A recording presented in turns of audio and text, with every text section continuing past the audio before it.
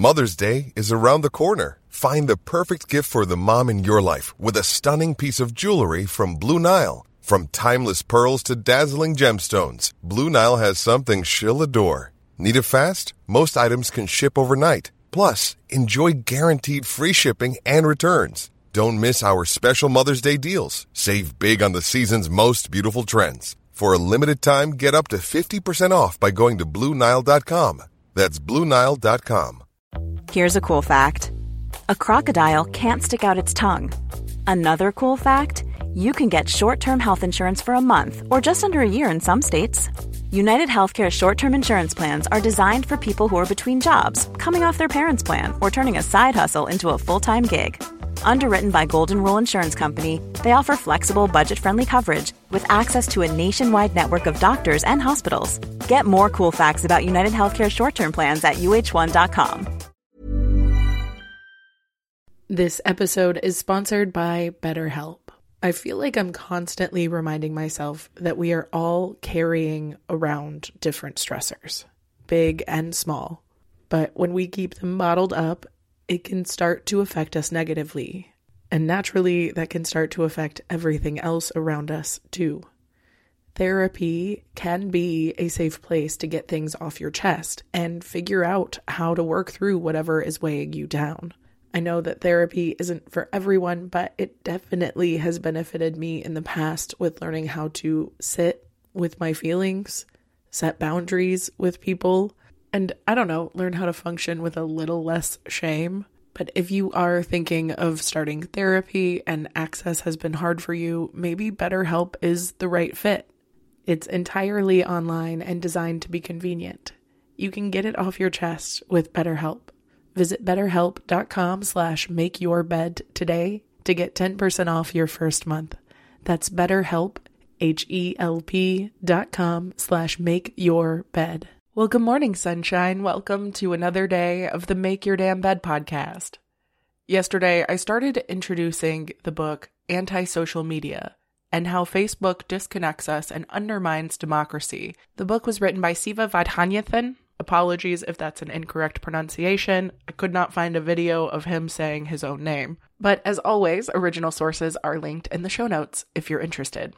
And the article I'm adapting this information from is written by John Naughton for The Guardian. And it starts by comparing Facebook to the monster created by Dr. Frankenstein. And as Fiona Sampson put in a recent Guardian article, aspiration and progress are indistinguishable from hubris. Until something goes wrong, when suddenly we see all too clearly what was reasonable endeavor and what was overreaching. And as Siva compares this to Facebook, he says it's a story of the hubris of good intentions, a missionary spirit, and an ideology that sees computer code as the universal solvent for all human problems.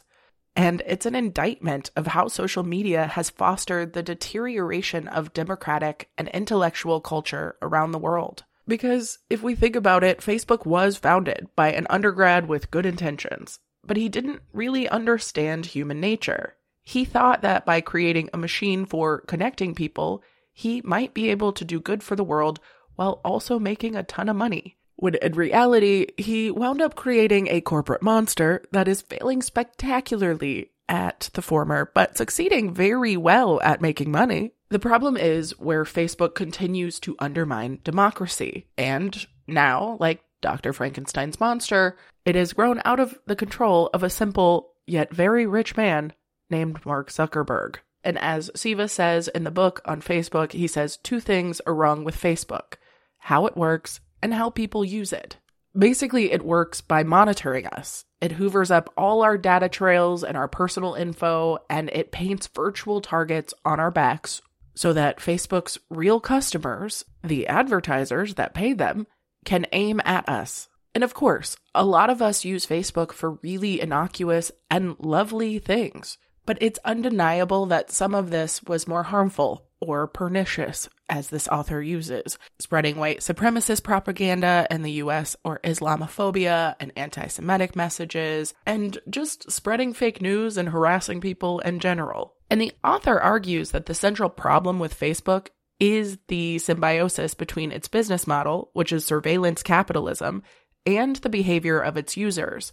Because at the end of the day, it's a free service. And it does derive its revenue solely by monetizing the data trail of us. The photographs that we upload, the status updates we post, the things we like, our friend groups, our pages we follow. And yes, this does cross over to Instagram. And all of this tracking will build detailed profiles on each and every one of us, according to some reports containing 98 data points, which can be used for even more precise, targeted advertising. Facebook farms its users for data. The more that we produce, the more user engagement there is, and that is better for the company. Consequently, there is this overriding commercial imperative to increase levels of engagement. And it turns out that some types of harmful or pernicious content are good for keeping user engagement high. So clickbait and hate speech and fake news are all very good triggers. So that central problem with Facebook as its business model, which causes societal downsides that we all experience, the programmers will say is a feature of it, not necessarily a bug. And this is why I'm always so adamant that under a capitalist system, people and profits cannot coexist peacefully. Because given this business model, there's really no incentive for reform. It doesn't matter that it's harmful to human beings and democracy. Because at the end of the day, that's what fills these pockets, baby.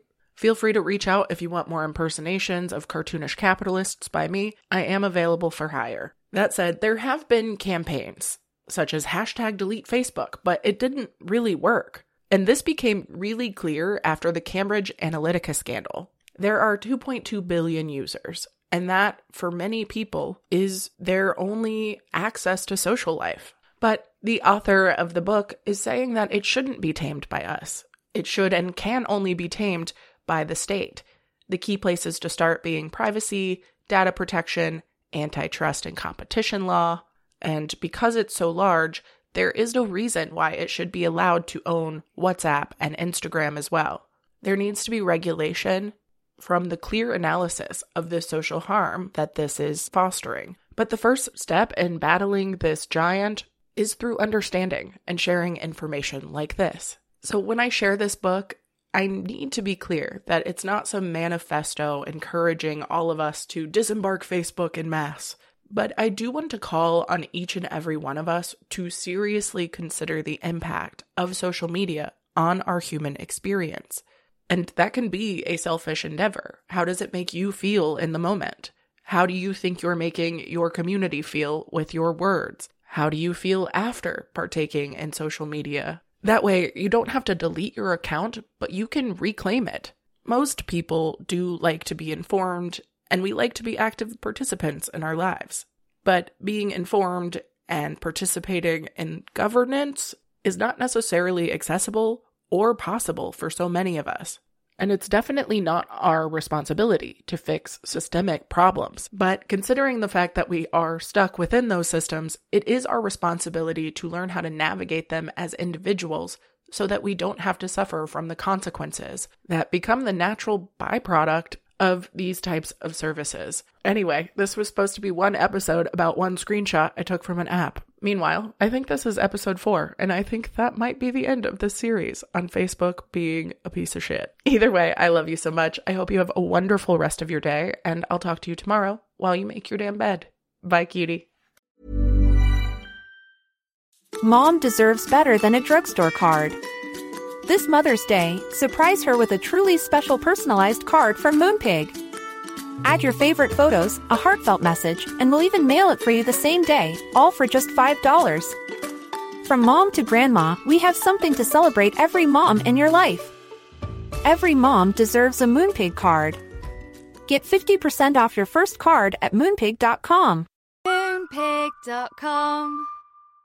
Hey, it's Paige DeSorbo from Giggly Squad. High quality fashion without the price tag. Say hello to Quince. I'm snagging high-end essentials like cozy cashmere sweaters, sleek leather jackets, fine jewelry, and so much more. With Quince being 50 to 80% less than similar brands. And they partner with factories that prioritize safe, ethical, and responsible manufacturing. I love that. Luxury quality within reach. Go to quince.com/style to get free shipping and 365-day returns on your next order. Quince.com/style. Imagine the softest sheets you've ever felt. Now imagine them getting even softer over time. That's what you'll feel with Boll & Branch's organic cotton sheets. In a recent customer survey, 96% replied that Boll & Branch sheets get softer with every wash. Start getting your best night's sleep in these sheets that get softer and softer for years to come. Try their sheets with a 30-night guarantee. Plus, get 15% off your first order at bollandbranch.com. Code BUTTERY. Exclusions apply. See site for details.